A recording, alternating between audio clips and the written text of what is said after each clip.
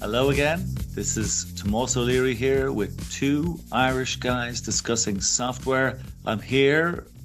Hang on a second here. I'm here not with another Irish guy. I'm here with Harry Candida again, our very own SVP of Global Marketing and Thought Leadership. Harry, this is terrible. I keep bringing India, Ireland in, and it should be India. What we got to change this. Two I guys or something. Two I guys, or an Irish and an Indian guy. I bet Brendan is feeling a little left out. Let's bring him in next time for the holiday podcast, Tomas. So Brendan, we'll bring you in. Don't worry, I'm not taking this over. Yeah.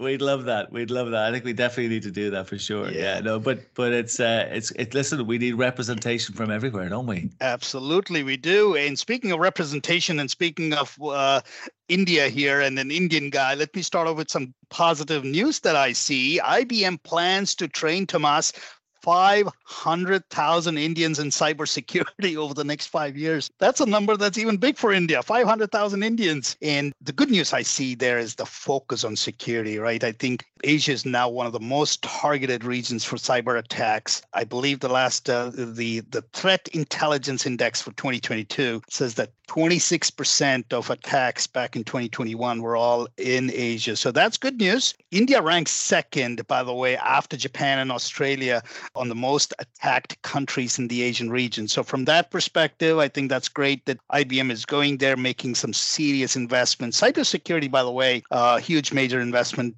focus, huge growth vertical for IBM in India and the rest of Asia Pacific. So just thought we'll share that news about how IBM is turning on the security investment in India, and 500,000 Indians. That's a number even big for Indian size.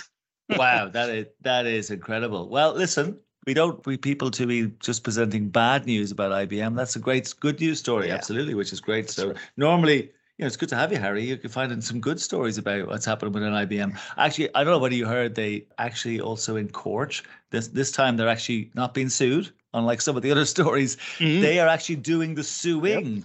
Yeah, they are taking on Micro Focus, who are in the process of being bought by OpenText, but they're taking a case against Micro Focus.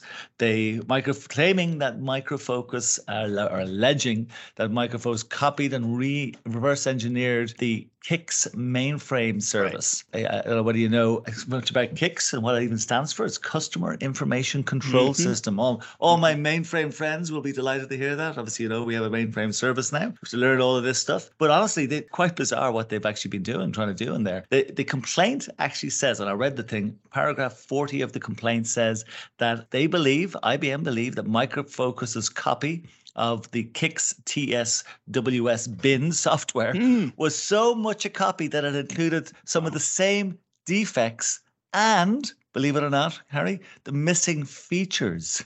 So things that were missing in the IBM program utility are actually not in the Micro Focus, so is the claim. So we'll wait and see what happens there. That's an interesting one. And I did come across that. I didn't look too much into the detail, but sounds like a pretty strong case that they're going after. And I was actually looking at some of the wording there, and IBM is serious about this. Oh, no, totally. There's a big case now. So, I mean, listen, if you're going to copy someone's software, I mean, what does the US Copyright Act say? You cannot copy software, so let's be straight about it, Yeah. You have some news about somebody else who likes to report, don't you? Speaking of people suing other people and companies suing other companies, let's talk about Larry Ellison. I saw this very interesting article, Tomas. Forbes put out their annual billionaires list. Larry drops 2 places to be in now as number 7, and guess who is ahead of him? And I'm sure he's not happy at all. And that is Bill Gates on number 5.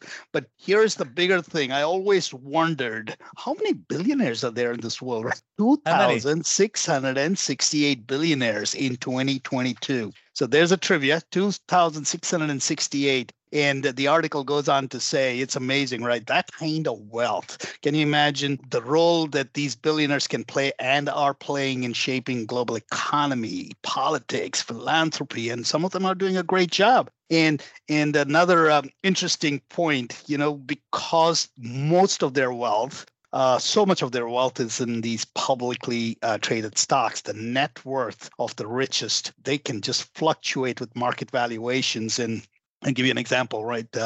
Elon Musk in 2021, just because the share price of Tesla rose nearly 50% and he owning 16% of the company, his net worth, boom, surged. As of September 2022, worth $241 billion. That's the GDP of many countries put together, the smaller ones at least. But anyway, I just thought I'd throw that in there. Well, and I wonder what will happen if he took a measurement in early January after what he's doing with Twitter. Let's see how much actually there's that. I believe he's in first place, but Larry Ellison in 7th place. Oh, he's very competitive. And I'd say he won't be very happy to have Bill Gates ahead of him. Speaking of Bill Gates and Bill Gates' alma mater, Microsoft, did you see that they are trying to do kind of deals and offer concessions to regulators? It's kind of a very unusual bit of activity. They're trying to buy the gaming provider Activision Blizzard.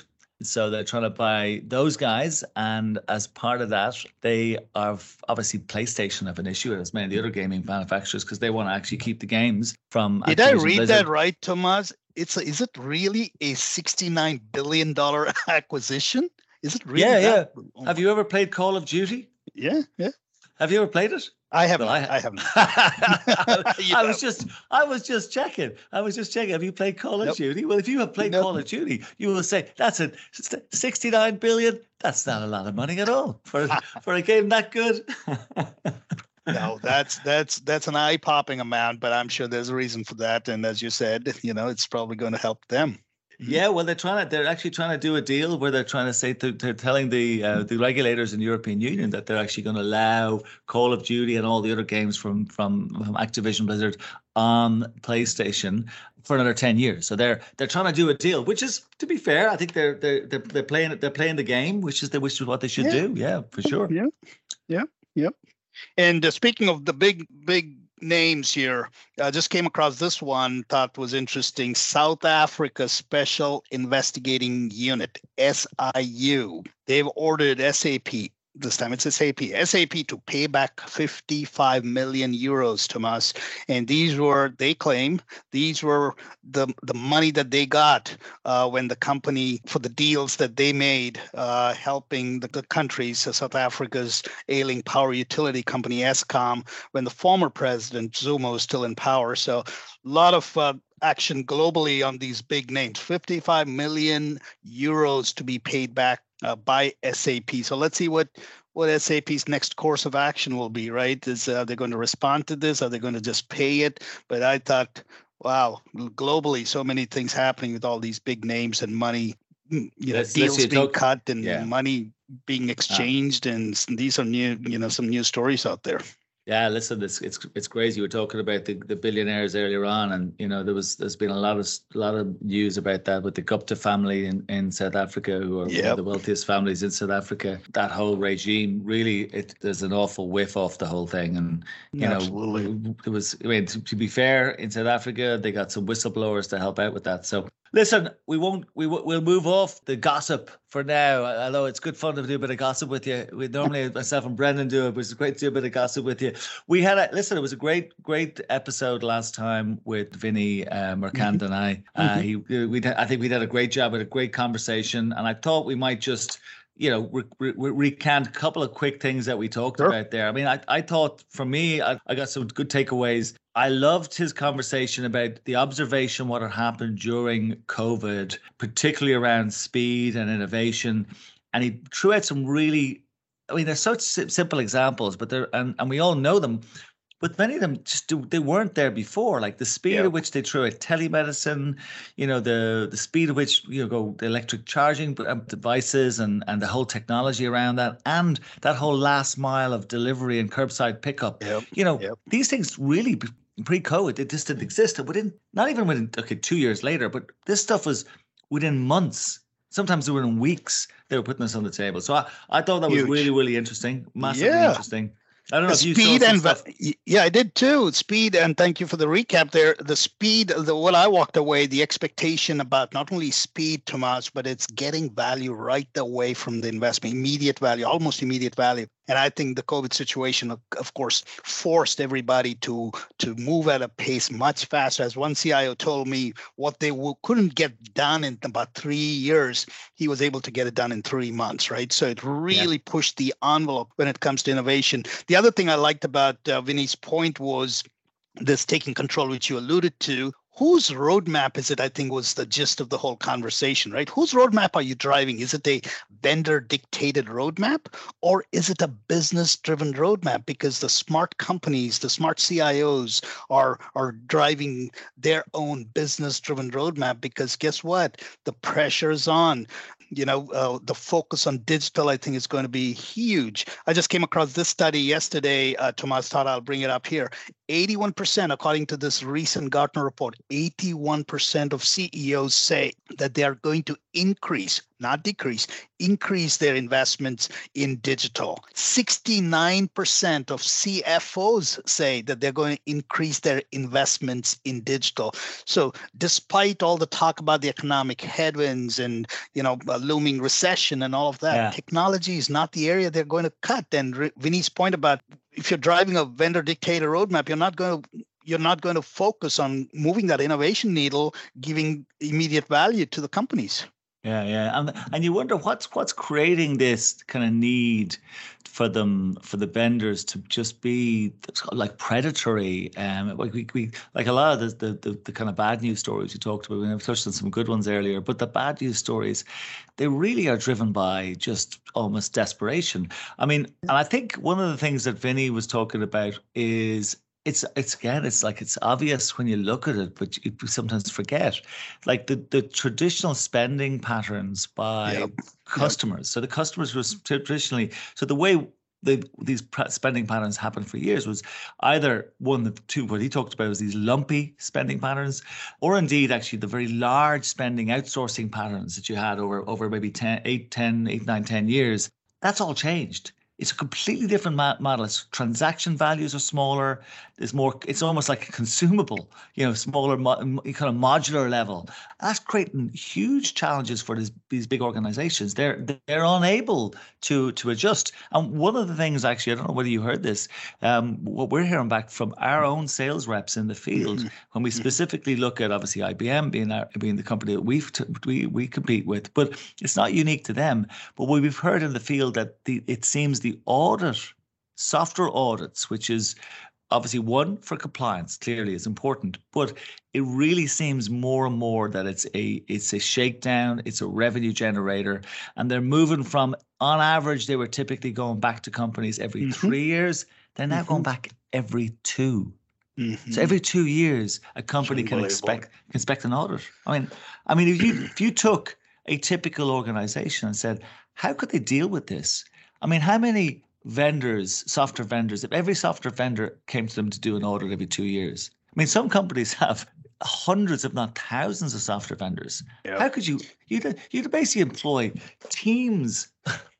That's right. Entire buildings of people just to protect yourself from these audits. Like, it's absolutely ludicrous, And that's just one example, right? Tomas, one example of what a vendor-driven roadmap looks like, or vendor-dictated in this case. They call the shots, and that's what's happening. I think, unfortunately, that's putting so much pressure. It's not just the financial pressure, but can you imagine when you get ready for an audit, the people, the time, the money that's consumed by companies just in preparation for it, or the ability to work on the initiatives that really matter, all the digital stuff. It's not going to happen because you have your best, your brightest people, your resources all tied up just managing to this vendor dictated roadmap. Audit's a great example. Forced upgrades or end of support when you have a perfectly fine running system. Anyway, I see what you're saying. It was a good conversation. It was great to have Vinny validate some of those from his viewpoint, but his point about smart CIOs taking control and innovating, and those are the ones that are driving the business forward, right? They take control of the roadmap. Yeah, no, 100%. And I mean, I think when you think about some of the things we're talking about here, and some of the survey figures you threw out there a moment ago about investment in digital, when you've got the backdrop of these attacks how is it that organizations are able to do that? And I have to put a little kind of shout out to our own organization. You probably know, Harry, you know well. Yep. We recently, in the last couple of months, won an outstanding award from one of the largest retailers in Europe, one of the largest in the UK, Sainsbury's. They gave us one of their top awards for called the Save to Invest program, which was one of their 3 strategic imperatives. We were the winners of that. But that's what they have to do. They have to, and the smart companies are doing that. They are looking at their environment.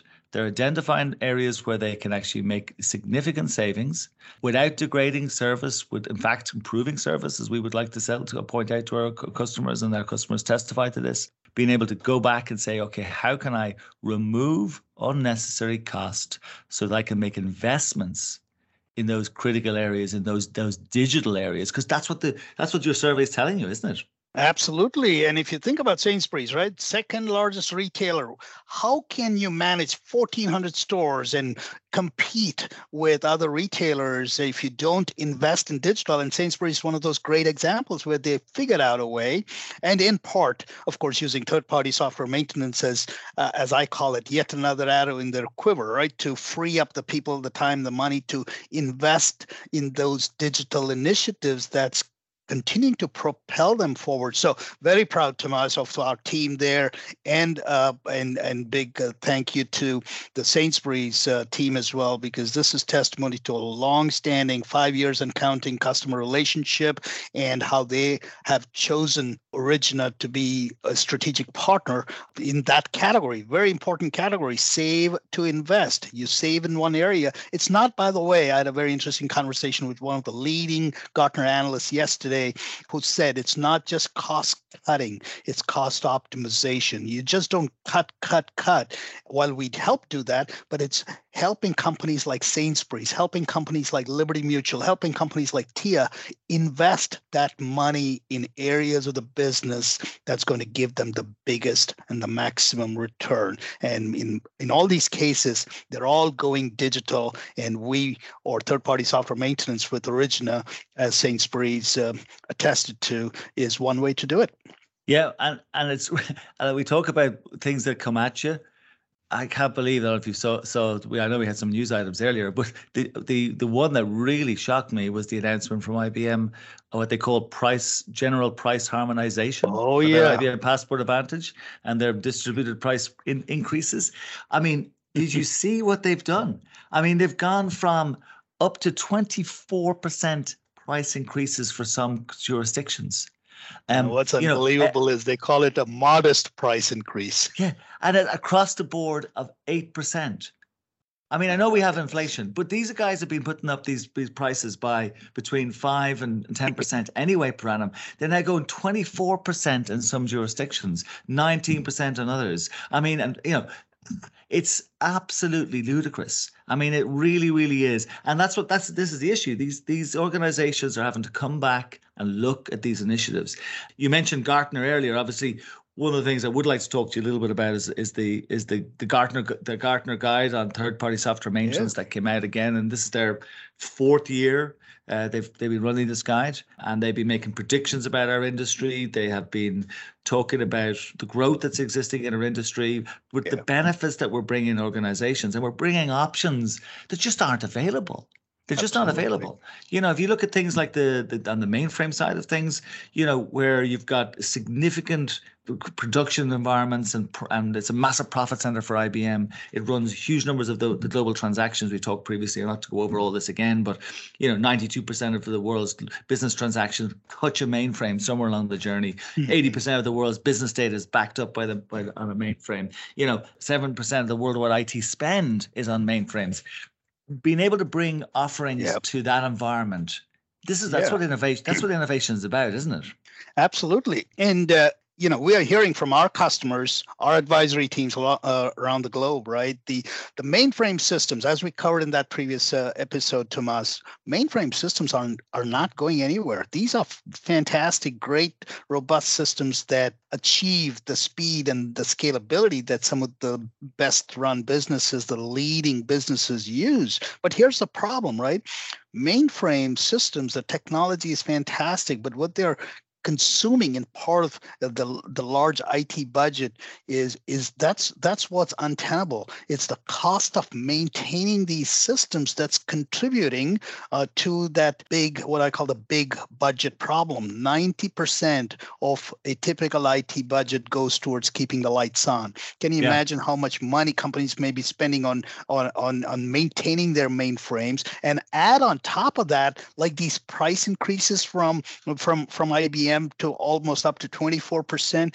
How much of it can companies take? And that's what makes it so ludicrous. Is if I'm a strategic partner, I want to help you navigate through such troubled times. I shouldn't be increasing, and the price seems to just go up one way, right? It just keeps going upwards. Where's the relief? That's the problem here. But yes, we talked about the mainframes, and and it's all about choice, and that's what the market guide that Gartner put out, as you mentioned, 4 years and counting. Great validation that third-party software maintenance is they call it a feasible alternative, a proven choice. This is not new. We're, leading companies in the world are using, like Sainsbury's, like, as I mentioned, Liberty Mutual, and so many other companies are using third-party software maintenance to free up their people, their time, the money to invest in digital. And Gartner also, interestingly, Tomas calls it a quick win for IT leaders. And that's great, right? You don't have to start big. You can get some quick wins under your belt. You get a couple of products, try them out, and get some immediate savings. Invest those savings in things that's going to help your business. Go back to the business and tell them why you're going to do more of this. So Gartner's spot on in that. And it's not surprising that they also say that the number of third-party software support deals rose 18% from 27% to 45% since 2021. So with all the things going on, and with the big vendors like IBM putting the price pressure, it's not surprising. I think the word is out there that third-party software maintenance is now a proven choice. And Gartner's helping with that. Yeah, no, for sure. And I think we're seeing it on the ground. We're seeing it on the ground. We've been, as you know, we were in Gartner London last week at that conference in London. And we're going to be in Vegas in 2 weeks' time. I think you yourself, you're going to be speaking, aren't you? Yes, I'll be in Vegas next week. And here's the thing, right? Most of these companies and all the conversations that I'm having with CIOs and IT leaders, it's all pointing to the same thing. How can I deal with the current financial impact? Globally, so much going on, right? The Russia invasion of Ukraine, or the fallout from the pandemic, and the threat of a potential recession. These are all top of mind, not only for CIOs, but CEOs, CFOs, and I mentioned those numbers. But one area that they are going to continue to invest in is new technology. But the problem is, how do I free up my money? And it always comes back to, where am I being charged unfairly? And then do I have a choice to move that somewhere else? And that's where third-party software maintenance comes in. Yeah. I mean, you're going to be talking with one of our recently retired CIOs from one of our customers, Mike Rosa. Mike Rosa. Yes, Mike Rosa. I'm fortunate to have him back on stage with me next Tuesday at the Gartner Las Vegas, the Infrastructure Operations Conference. We're going to talk about everything that we just talked about. Mike's a veteran CIO. He was the former CIO of NiSource and AEP as well. A wealth of experience, and he's himself has used third-party software maintenance in various forms in his previous tenure. So he's going to be talking about why he believed that it's such a viable alternative, and how he freed up his precious budget and people and resources to invest in all the strategic initiatives. So can't wait. Mike's going to be great. Yeah, no, I love it. I love it. And the thing is about it, go back to that report for a second, because when I was looking through it, it was kind of uncanny how, I mean, Gartner obviously don't come in and interrogate every single one of our customers, but with the research that they do in our business and all the other participants in the industry, I mean, you look at where organizations like us can really add value, even aside the investment side of things, things like cloud migrations, this is a challenge for organizations. It's not an overnight process. The same way with migrating to any new technology, but particularly cloud migrations, where there's a long process, and indeed for many organizations, particularly regulated organizations, who may have to leave a footprint behind.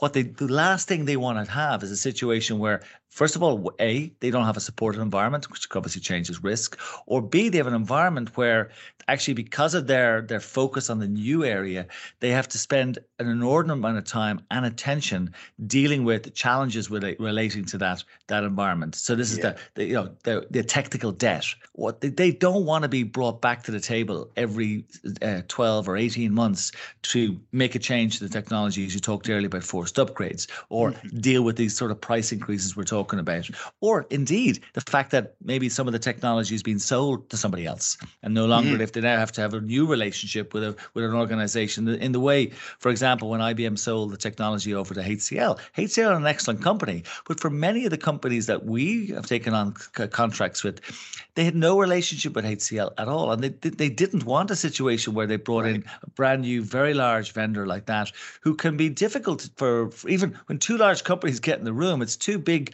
giants kind of bouncing into each other. They needed nimbleness, they needed agility, and they weren't getting that, Or indeed, there's actually no skills in the in any of these organizations, So the fact that we can be part of that process, we can provide some surety over that technical debt.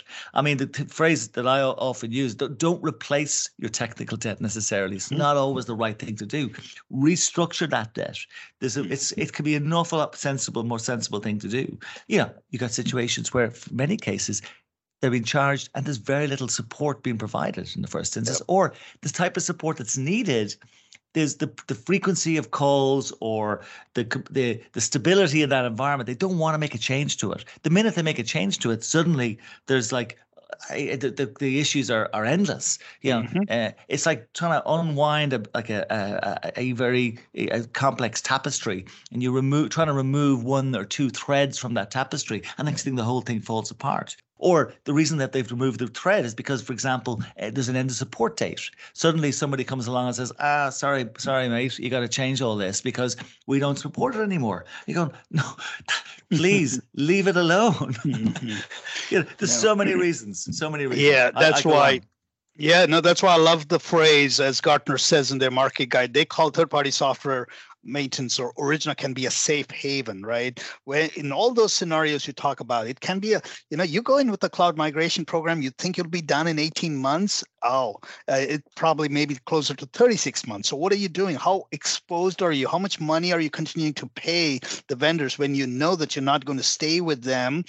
Does not make sense. So I think considering a third-party software maintenance model like with Origina, where, as you said, the end of support is another great one, right? You've just invested, customers have just probably invested millions of dollars implementing a certain version of the product that works perfectly fine, and suddenly, the vendor comes and says that no, you need to get if you need to get support, you need to be on our latest version. Wait a minute, I just invested so much of money in people and time rolling it out globally, and now you want me to move to the next version. Why? So these are the questions I think companies are beginning to ask. And I think in all of these cases, that's why the safe haven concept is such a powerful one, because you should not be worried about maintaining your backend systems. That's why companies like Origina are there to help you, and you're not under pressure, right? You don't have to be forced to upgrade, and you should not be forced to upgrade. You should be on your timeline, and you drive your roadmap. It goes back to Vinny's point. You drive your roadmap, you stay in control, and that's what choice is about. And when there's a choice, Tomas, as you know, choice means competition. Competition means best value back to our customers. And that's why I love the fact that Gartner sees third-party software maintenance as such a viable and a compelling alternative to mainstream vendor support. Yeah. And you wouldn't want to be in the pound sterling or euro at the moment with 24% increases in the IBMs. That would not be good. Listen, I think it's been a great discussion, and I think it's timely that we reviewed that. we're very lucky that Gartner do this report, to be honest with you, because it raises the profile of the industry. It helps raise our profile too. So we're very grateful to the organization to do that. It gives us a great opportunity to showcase what we do and be part of a really fast growing industry. And I'd like to thank you, Harry, for joining me again on the show. I think we've done a cracking job reviewing that. Obviously, if anybody who's listening wants to read the full report, please go to our website, origina.com. Check under the resources section. You'll be able to check it out and give it a read and come back and listen to this podcast again and see do you agree or disagree or do you have any questions for us? So we'd love to hear from you.